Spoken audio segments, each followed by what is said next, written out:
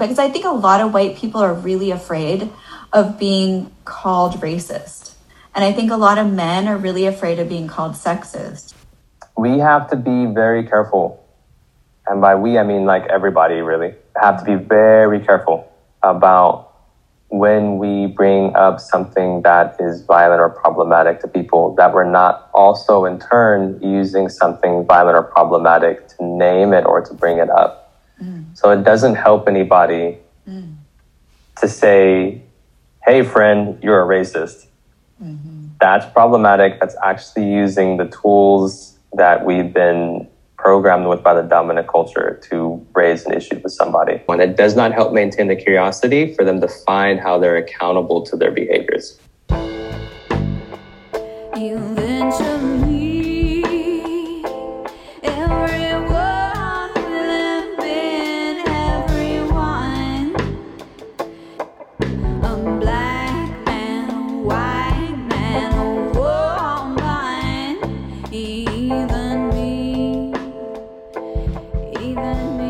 Culture Keepers, this is part 2 of a series with guest Sulaiman Hyatt. Tune into episode number 4 to hear the first part. We start out by giving big love to the late, great feminist author Bell Hooks. We continue our introspection around consent, about how to contribute in BIPOC communities by asking rather than inserting yourself as a white savior. We unpack the optics of a bicultural friendship and being sensitive around being a white person in Black community spaces. And there's also a really funny story about a Burning Man hottie who totally fucked shit up on the dance floor, but not in a good way. So keep in touch with Sulaiman Hyatt on his Instagram, which is @Sulaiman Hyatt, and his Facebook under the same name, Sulaiman Hyatt. And while you're listening in on this conversation, jump onto youareaculturekeeper.com so you can connect with our amazing global community. We are just growing, so we would love your input on how we can create magic together. We have incredible events, workshops, and parties in the works so that you can meet with like-minded folks to connect and support each other's dream projects. We will also have ways for you to contribute to the team so that we can keep supporting humanity to raise their energy and evolve with each episode. Let's dive in with the transformative justice and violence prevention activist, Sulaiman Hyatt.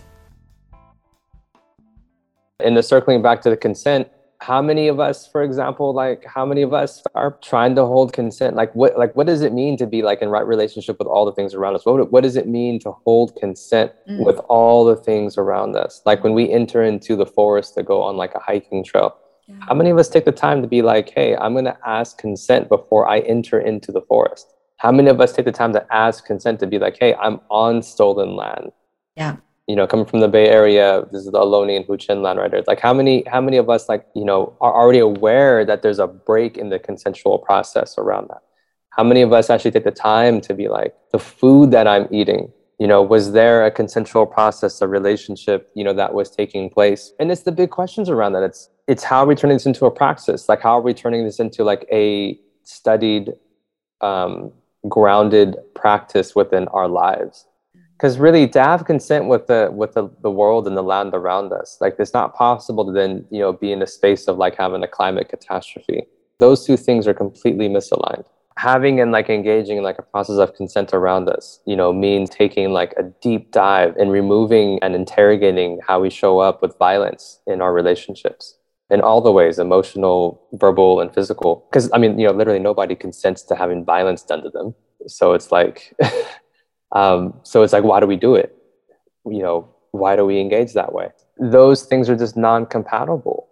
And so, how are we taking these conversations that are happening at that kind of macro level and having it show up in our everyday practices? And I had a really good friend of mine who was a professor at San Francisco State. Her name is Simi, and she currently teaches at UCLA right now. But she said revolution isn't some sort of cataclysm that happens overnight. We're not in some new world all of a sudden. Revolutionary things or revolution takes place within the everyday interactions that we have with each other. We choose to either bring freedom and liberation into all the things that we do, all the practices, all the engagements that we have, or we choose to bring unfreedom and unliberation into the things that we do. And for me personally, like looking at that, God knows it is hard to make those like discernments, and that requires a deep dive, a deep interrogation of just like how we're showing up and how we're showing up with ourselves. We talked about appeasement at the beginning. It's like, is that something that's dictating our life currently right now? Where it's like, how well are we showing up even with ourselves? Where it's like, something feels uncomfortable. Am I vocalizing that? Am I expressing that? Something's pushing against my boundaries. How am I holding my boundaries? And I'm saying that to make the deeper connection as well to like extraction and exploitation don't happen when people have healthy relationships with themselves, because it's their boundary. No one desires to be exploited. No one desires to be extracted upon. But when our boundaries are completely distorted, we allow that to happen. And in some cases, we even look forward to it happening, which is really twisty. Wow. But a lot of us do that. Say more about that, please. Yeah, sure. If you want to. It shows up in the way where I was talking to a friend of mine, and she was like, yeah, I used to think being catcalled was a good thing. And so I would look forward to it. I'd be like, oh, hey, look, I look cute because, somebody's calling me sexy, or like, hey, da da da da da. Or like, I want to have sex with you tonight. And it's like, oh, hey, you think I'm cute? And, not actually realizing, no, actually, that's a form of violence. When someone else is defining who you are, saying you are beautiful or you are pretty or you're whatever. I know it sounds really weird to some of the folks, and it's like, well, what's wrong? I say other people are pretty too. Well, actually, that's actually really problematic. Just to take care of that loose end, switch that around and try this right here for folks who actually use that language, where it's like, oh my God, you're so hot. Okay, that's violence. Let's actually move to something that's not violent. When I see you, I feel aroused. So no longer am I projecting onto someone else, which is also a consensual thing. No longer am I projecting onto someone else. No longer am I telling someone else's story. No longer am I creating a narrative and then putting it on top of them. Because when I use language like that, you're hot, then on the flip of the coin, do I also have the authority to say you're ugly? And of course, no one has granted me the privilege or the ability to determine who is hot and who is not, who's ugly and who's not. That's super problematic. That's super violent. To move it into a place of not being violent, of being in right relationship, of being in healthy relationship, let it come from that internal place. When I see you, maybe when I see you wearing that, I feel aroused. I feel stimulated. I feel motivated. And then starting from a place of, may I share with you how I'm feeling right now? So let's actually add that extra layer. Yeah. So glad you said that, because I was like, in my heart, I was like, yeah, but what if I don't want to know that you're stimulated right now? Like, what if that's creepy to me? You know what I'm saying? Yeah. And like, what if I'm like, that's on you, buddy, Serious. And that's real. And so hitting that consent, checkbox first and foremost. May I share with you how I'm feeling, right now when I see you? And saying that, because that's the healthier way to be in good relationship. That's the healthier way to be in healthy relationship, in right relationship. I don't want to get too far off, like on the tangent. Let me stop right there before I flow too far off into tangent land. Do you mind if I add a little piece to? Please do. Said? Yeah. I'm getting what you're saying, because it's approval based. This person is saying, oh, you're really hot. But what if they said, oh, you're really ugly? It's like, either way, it's approval based. It's like, your worth is based on my approval of how you look and how you present yourself in the world. And it's an assumption that how that woman looks is open to public comment. And I can just say, every single woman has had that experience of having their looks commented on, and you get tired of it. It's like, I don't give a shit if you think I'm fat or skinnier, or if I've lost weight, or if I've gained a few pounds, or if these pants look good on me, or if my booty turns you on. It's like, just fuck off and let me do my day, you know? Mm-hmm. So Yeah. I appreciate you saying that. It's intense. It's a deeper level, but it's something to consider. And then I'm also thinking like, well, if I'm in my relationship with my partner and they say, "You look hot." I want to hear that. I don't want to hear the whole consensual part. Like to me, it's like we're in relationship and this is just me in my relationship. I want to hear that. I want to hear you look hot or, whatever.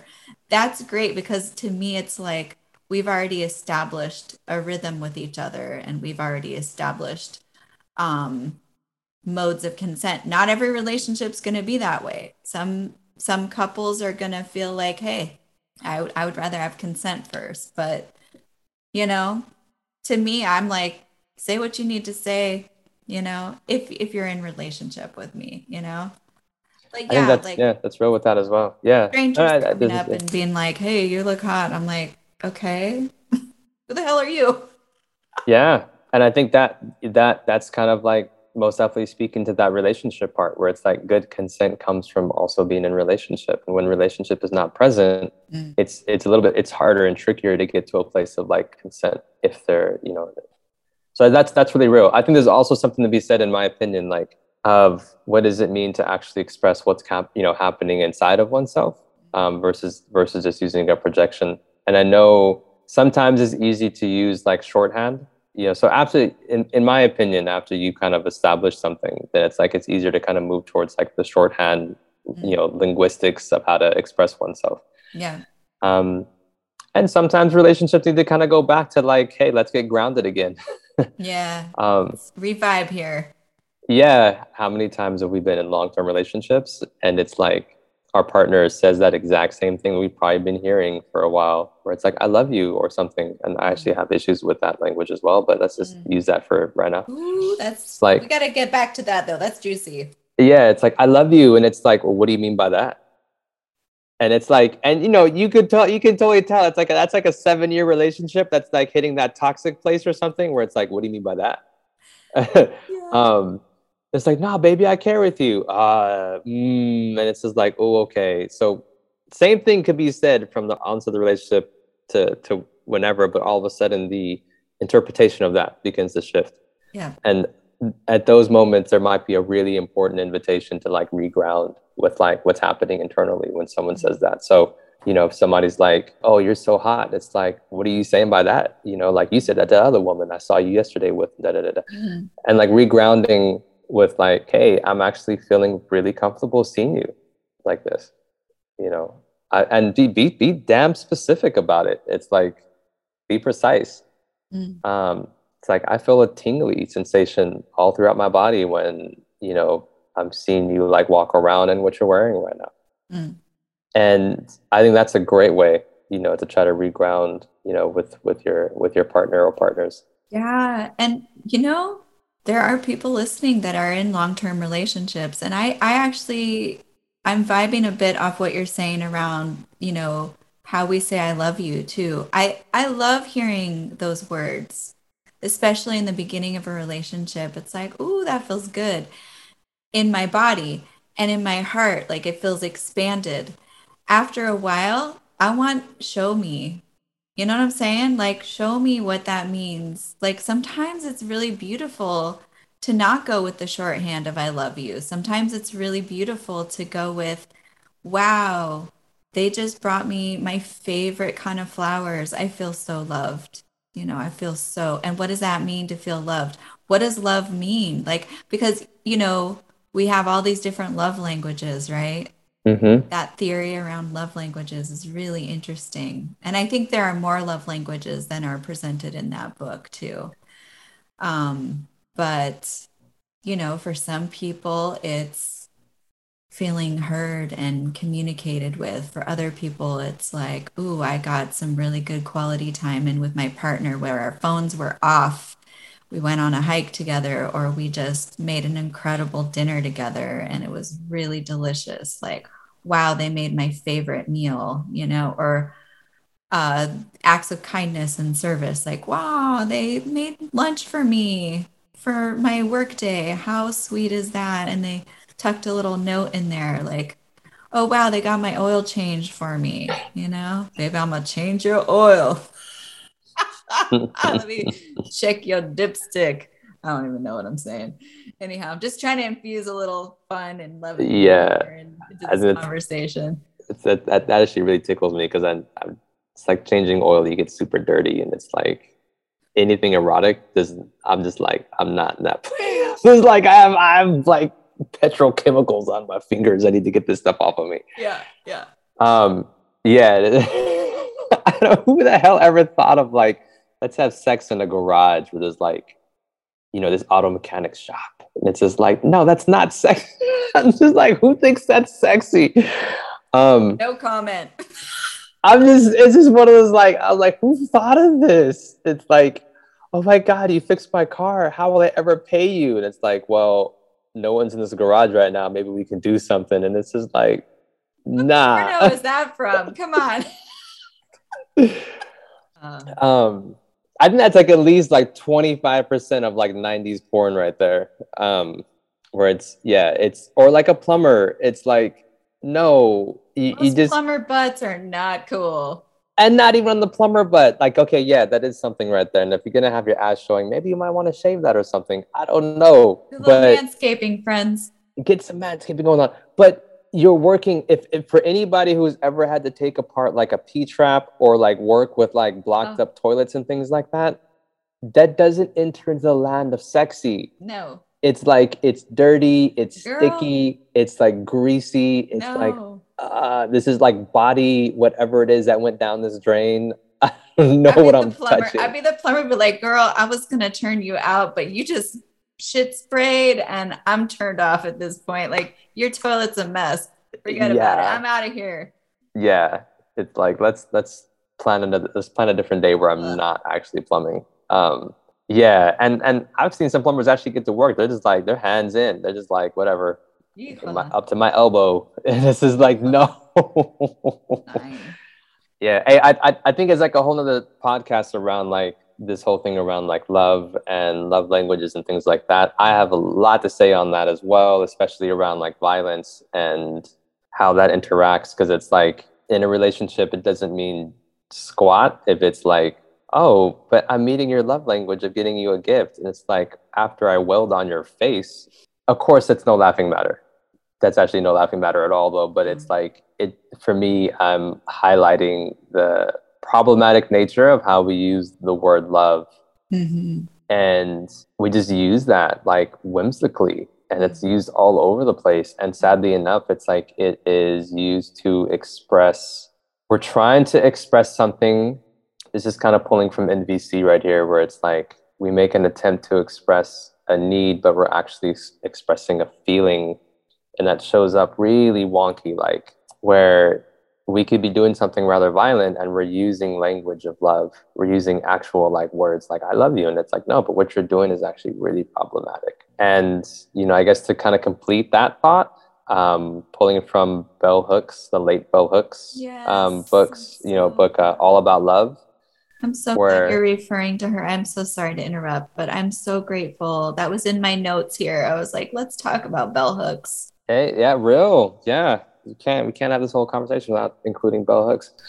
Let's bringing her into the space. In talking about that, she writes in the book All About Love, where she's just like, we get that word mixed up all over the place. And I'm not quoting anything specific, but just kind of giving a general phrasing of the book. We get that mixed up all over the place. And we think we're actually hitting our need for love when we are engaging with someone, and we think we're hitting that, like, oh my God, this is a relationship or this is deep love. And in actuality, it may be something else that's going on that's not, hitting those deep needs around what love is, but rather, maybe it's just like, these are just some feel-good things that are happening right now. It doesn't mean there's this deep compatibility with this person, but we mistakenly think it's that. We mistakenly think like, oh, this is this is that. So yeah, in capping that, we use that word frequently and all over the damn place. And I think there needs to be a serious reckoning with how that language is used. Even when my 5-year-old says that to me, like, I love you, Dada, I'm like, I feel really good hearing that, but I don't know what you mean by that. Yeah. And I'd like for you to tell me what you mean by that when you get older. Yeah. And he has the cutest response to when I say that. He goes, I was like, I feel really good. What do you mean by that? And he goes, Dada, you ask me this all the time. I mean bananas when I say that. And I'm like, what? He's like, well, what do you mean by I feel really good? What does really good mean? What's that mean in your body, right? That's beautiful. I actually, if you don't mind, I would love to give a quick example of what you're talking about with the love language thing. Yeah. So I really appreciate you speaking to that, because of like the first layer when I was introduced to that work, the love languages, was of course take the quiz online and see what my love languages are, right? And for me, it's quality time, touch, and then third is communication. Like those are my top three. And that was really interesting to find out. And then I was in a relationship with this guy he ticked off all of those things for me.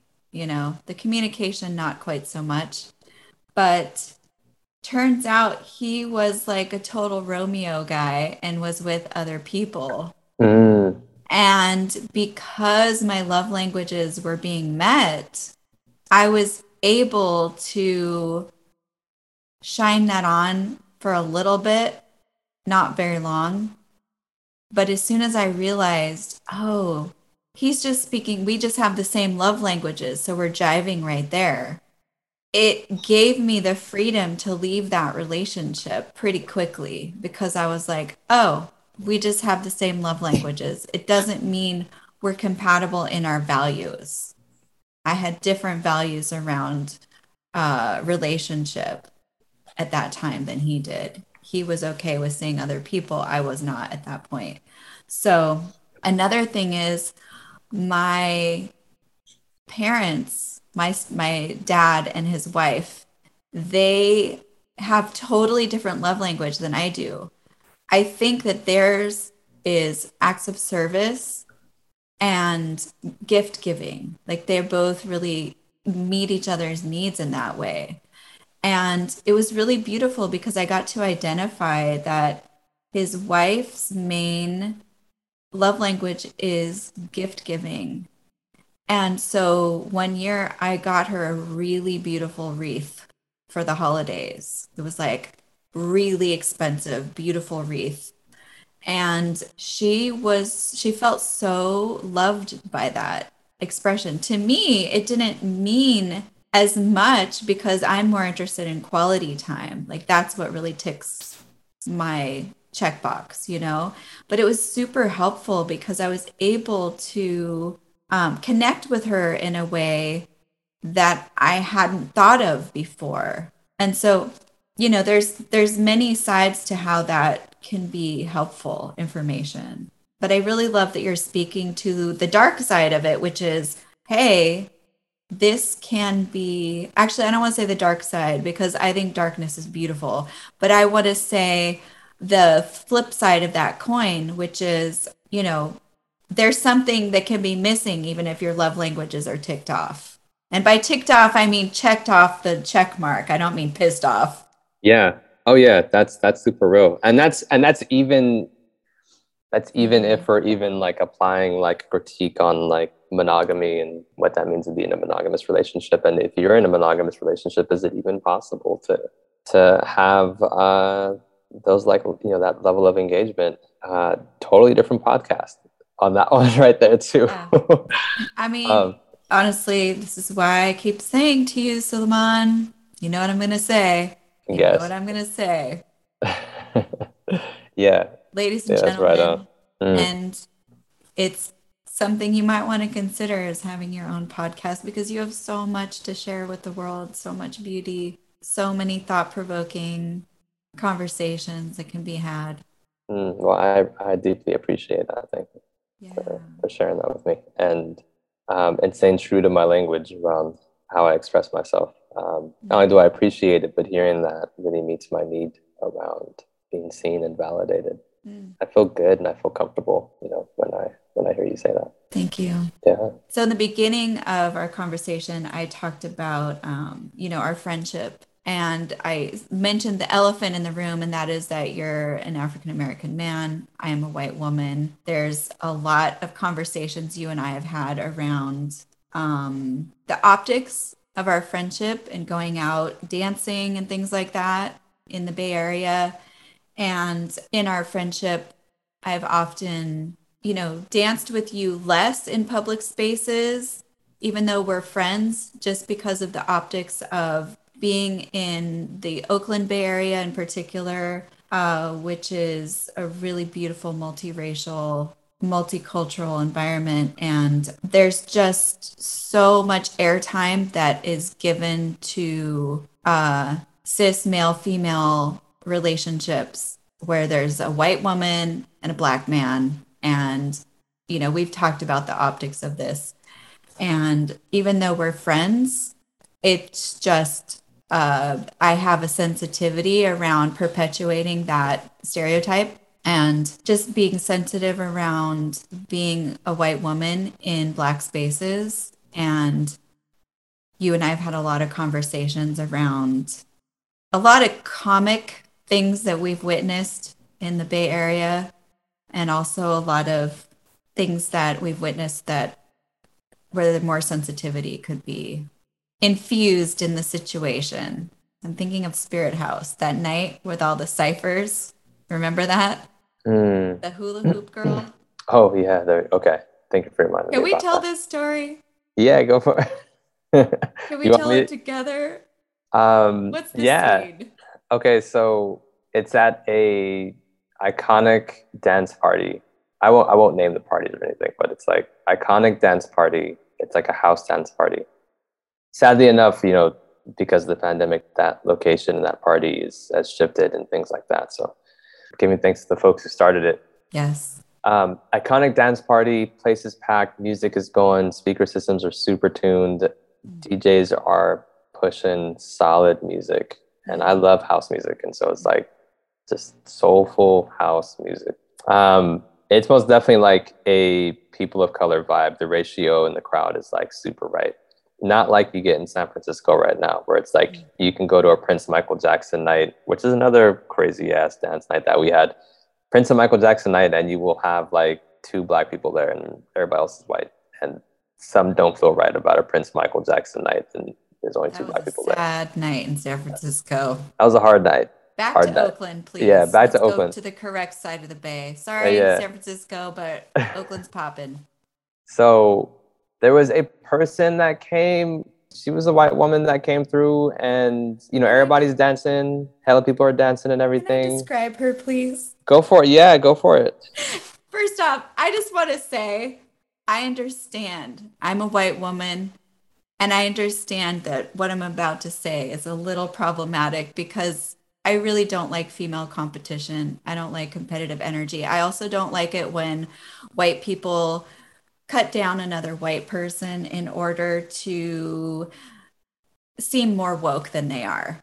That being said, this shit was funny, okay? So we're going to talk about her. This woman comes in like fit, okay? Fit as fuck, right? She was looking good. She was fit. She had her little booty, though. I'm just saying.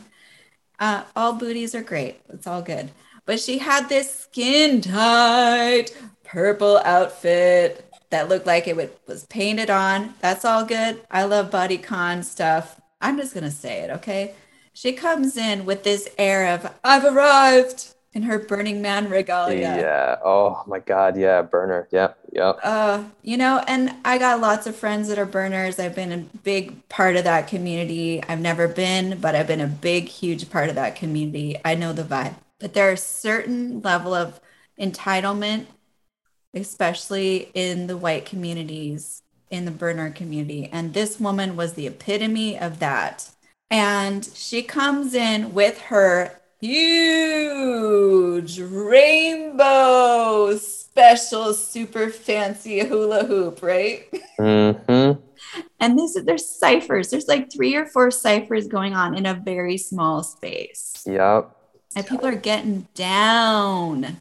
There's no hula hoops. There's no fucking fire. There's no poi going on. So she comes in and proceeds to, She entered the cipher, I think, once or twice, right? with her hula hoop, you guys. Yes. Some of you are listening being like, I don't see the problem. I'm sorry. If you are in those arts, more power to you, but don't enter small spaces and expect people to move out of the way for your ass. Yeah. Please. Hula hooping at a fast speed in a small space is just a recipe for like something bad about to happen. And what Something bad happened? about to happen. What Something happened? bad happened. What happened? She's like going like super speed on the hula hoops, right? Just going in on it. And like one of her hula hoops, I think she had 1 or 2, and one of her hula hoops got loose and like just flung across the cipher with like incredible speed. And by this time, I've already kind of moved away from her because I'm already thinking like something bad's going to happen with that hula I'm hoop. not So even making eye contact with this bitch. I wasn't trying to I'm like, I do see. not want to be associated with her. There's 4 white people in the room. I don't know this bitch. And for you was the association. For me, I was just like, I don't want to see what's about to happen. I'm just gonna go over here, type of thing. One of her hula hoops catches loose, and it's like the person. It didn't hit the wall, didn't hit the ground, didn't hit like a speaker. It hit this black dude right in the forehead. Just wow. Older man. An older, yeah, it was an elder too at that. Probably in his Yeah. 50s. Yeah, waiting. He was. I think he was a dancer, and he was waiting to get back into the cipher and everything. Waiting his turn, doing the whole following the culture of how a cipher works. And he gets popped in the face with a hula hoop, a rainbow color hula hoop. Does she apologize? Does she No. stop what she's doing? Nope. Oh my God, are you okay? Does she embarrassed? Is she embarrassed? Does she tuck her tail between her legs and move her little ass out of the cipher and be like, oh my God, I'm so sorry. Let me get you some ice or something? No. No, that didn't What does happen. she do? Hula hoops got put back on again and started swinging the hoops around again. She keeps going.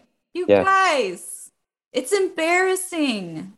Yeah, that was not cool. Dear white people, please check yourselves. Please, let's continue to check ourselves.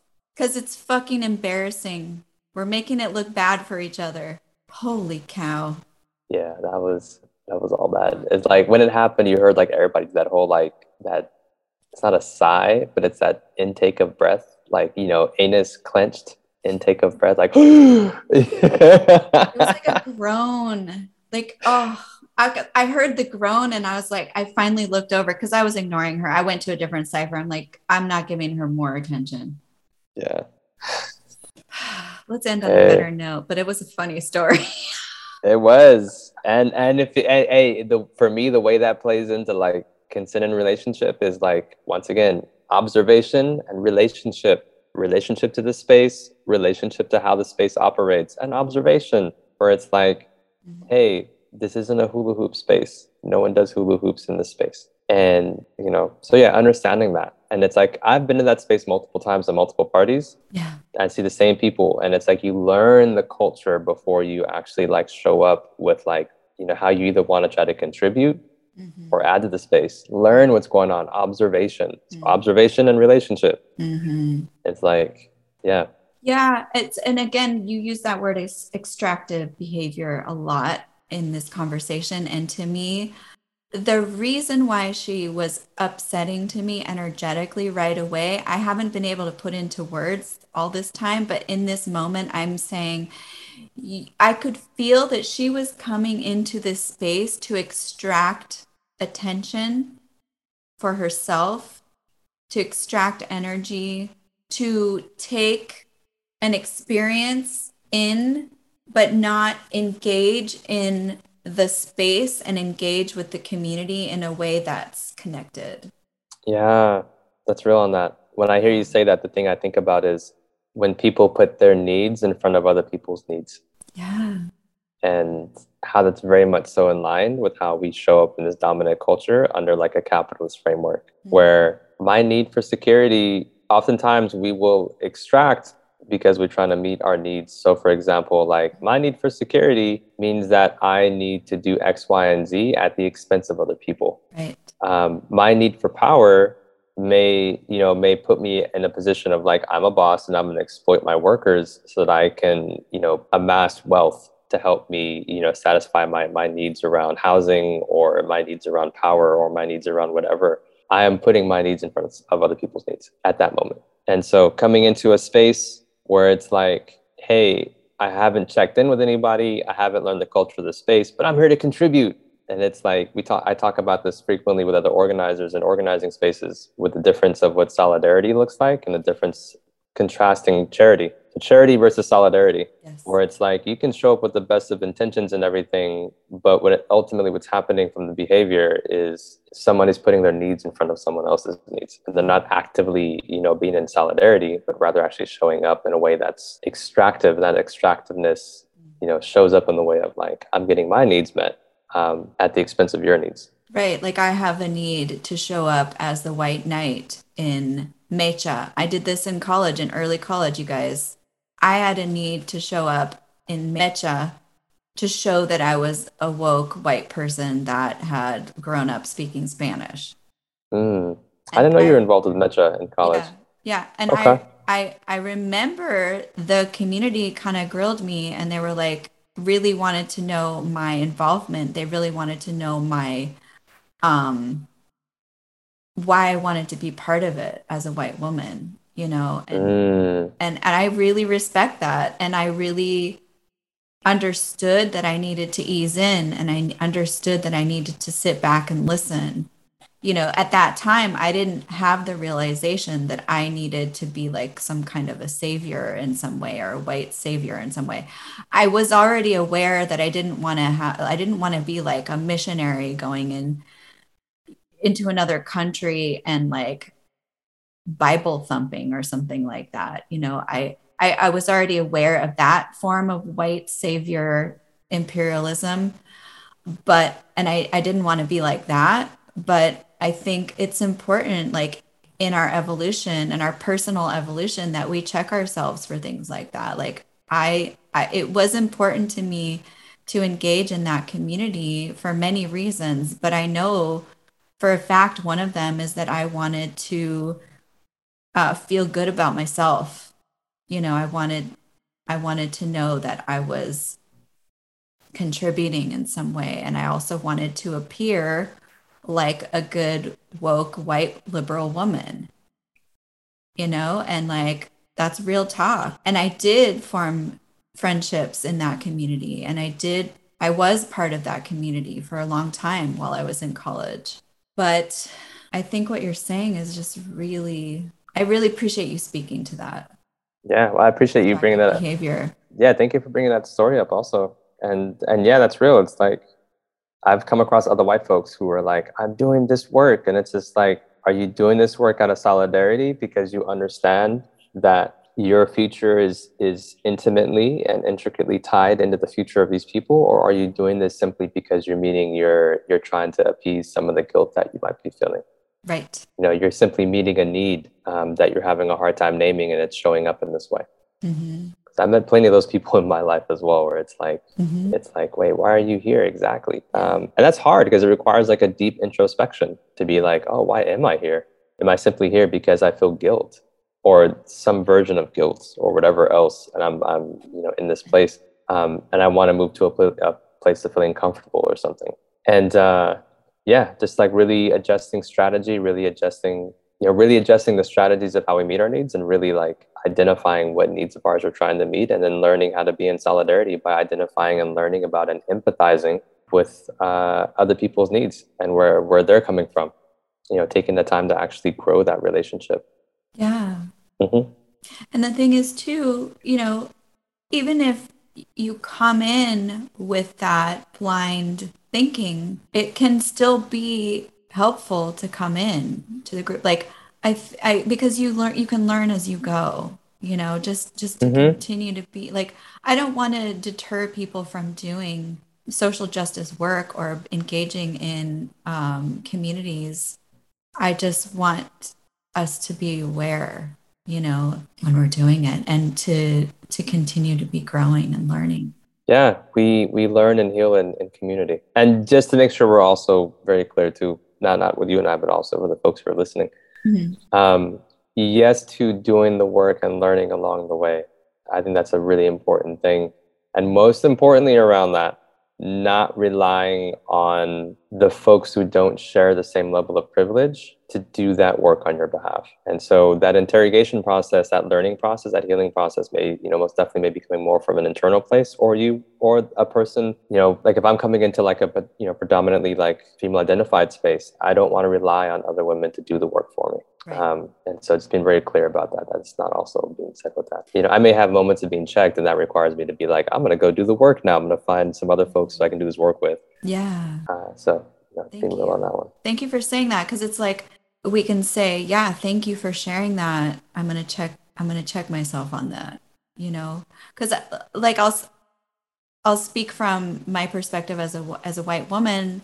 I witness in white communities sometimes people being called out for problematic behavior, white people being called out for problematic behavior. And folks, you got to understand that for you to be called out for your problematic behavior, it's very likely that a lot of fawning has happened for a long time before people have actually come to you and said, hey, your behavior, you could use some checking, And I've had friends come to me and said, hey, when you did this, it didn't work for me, like that my needs weren't getting met. And sure, it hurts sometimes, but it's also, I've always tried to have the response of, thank you for telling me. Thank you for sharing that with me, because I can tell you care enough about our relationship and our friendship and our connection to actually take the time to point this out to me, because you could have easily written me off. Yeah. So I just want people to, because I think a lot of white people are really afraid of being called racist. And I think a lot of men are really afraid of being called sexist. So I really appreciate your presenting that attitude of, when somebody comes to you, you do the work. And I feel that way too. And I think that that's part of the glue of our friendship, that we have that attitude. Yeah, I hear you on that. And so, in speaking about this segment of the conversation, I wanted to also be very clear, because I do, this work in anti-violence. To be clear for the listeners and everything, because I know Deborah and I have talked about this already, but to be clear for the listeners, we have to be very careful. And by we, I mean like everybody really have to be very careful about when we bring up something that is violent or problematic to people, that we're not also in turn using something violent or problematic to name it or to bring it up. So it doesn't help anybody to say, hey, friend, you're a racist. That's problematic. That's actually using the tools that we've been programmed with by the dominant culture to raise an issue with somebody. It doesn't help to say to somebody, for example, like, you're a misogynist pig. That does not actually, it does not maintain the curiosity of the person who may have employed violence against someone. It does not help maintain the curiosity for them to find how they're accountable to their behaviors. Yeah. I think that's a really important thing. So using shame to solve the problem is not going to solve the problem. And everybody ends up suffering on that one. Yeah. Especially if the person responds with a defensive response, or especially if the person responds with like this yielding thing of like, oh my God, I am being racist. You're so right. And they have no idea what they're talking about. Because if they did, they wouldn't have done the thing in the first place.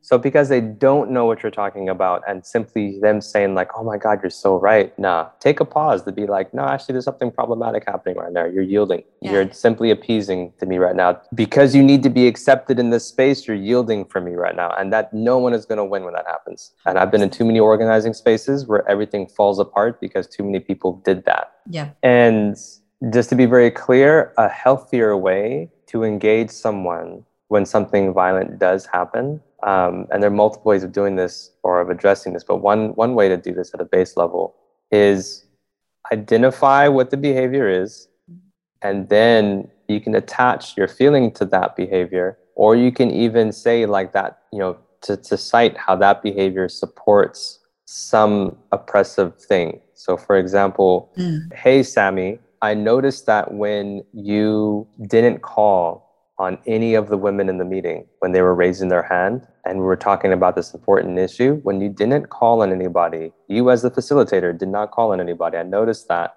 I feel uneasy and I feel uncomfortable about that. And I'd like to tell you, that behavior is the key part. That behavior of not calling on women in the meeting actually supports misogyny and patriarchy, cis heteropatriarchy.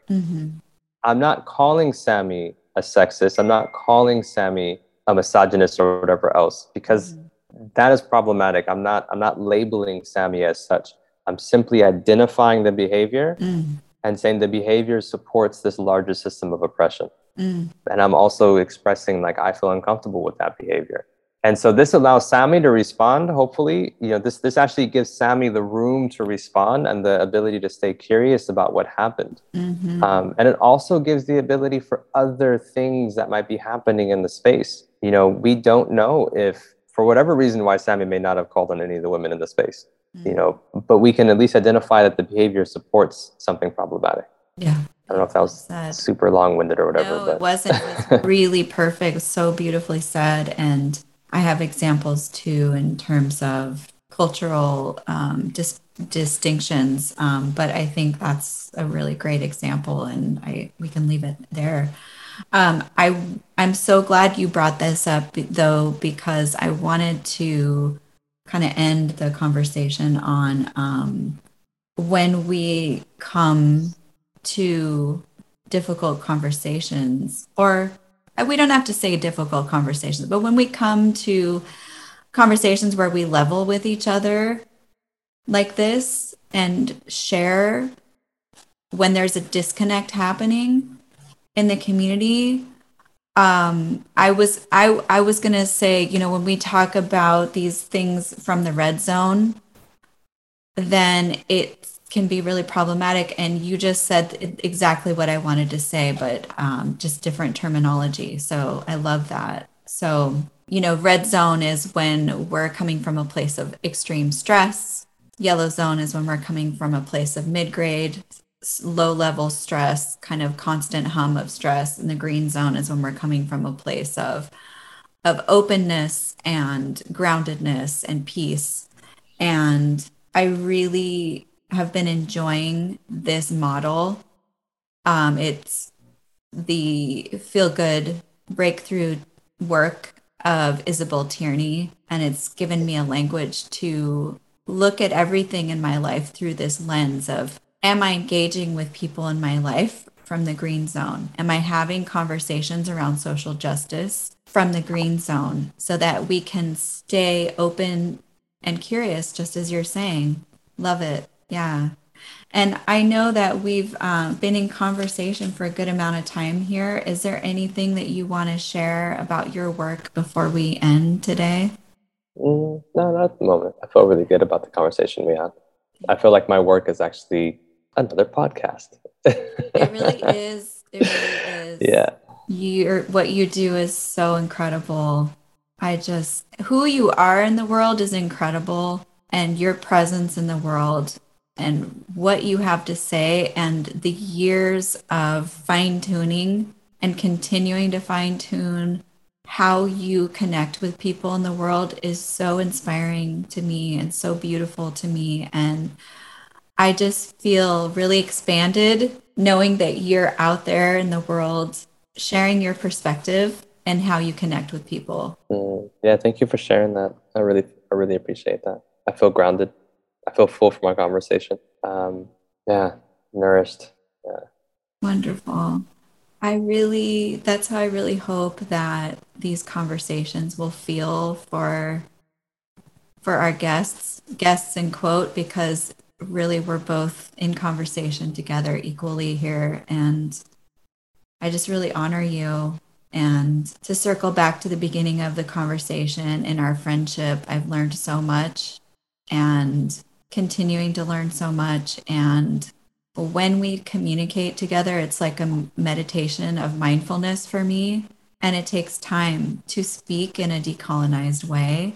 And I just want to circle back and put closure on the beginning of the conversation where just full disclosure, you and I have talked about this, but full disclosure to our listeners, our culture keepers that are listening, that it took me a long time to trust our friendship. It took me a long time to trust that you really were walking the talk of decolonizing your thinking as a man. I've had so many experiences in this life, and I know a lot of other people can attest to this in their lives. I've had so many experiences as a woman of a man presenting as a friend and presenting as somebody who wanted to sincerely connect with me as a human, not me as a sexual being. And at some point down the line, be it a few months or a few years, there's often been a switch where I realized all that time they were fawning or appeasing the friendship and really just wanted to get in my pants. And there's nothing wrong with sexuality. Sexuality is a beautiful thing. But what I really appreciate about our friendship is that there's always been a coherency, a connection between what you say and who you are. And to me, that is such a gift. And I'm so, so grateful to you for upholding that level of integrity, because it allows me to really open up as a friend and to really connect with you and also connect with myself in a deeper way, in a way where I don't feel like you're imposing yourself onto me ever. And that's an experience that a lot of women have, where we feel like the men in our lives are imposing themselves into our spaces. So thank you. Yeah, that's real. That's real. I hear you with that. Thank you for naming that as well. Yeah, I really appreciate you naming that. To add on to the getting into the pants part and everything, I had a really good friend who, upon just meeting, very much so into her like radical feminist like politics and everything. And I said something around like, oh my gosh, like you're the way you think and da da da da da da da around like your thoughts, and like they're so amazing, nothing around like any physical attributes or whatever, right? And her response was like, you're just trying to get into my head to extract my thoughts. And I'm just like, ooh. I was like, so when you're like, you just want to get in my pants, it's like she was like, you just want to get in my head. Nope, not happening. Wow. She's like, you got to do your own work if you want to learn what I know. And I'm just like, ooh, okay. That took me I was younger. Had to learn some lessons around that for sure.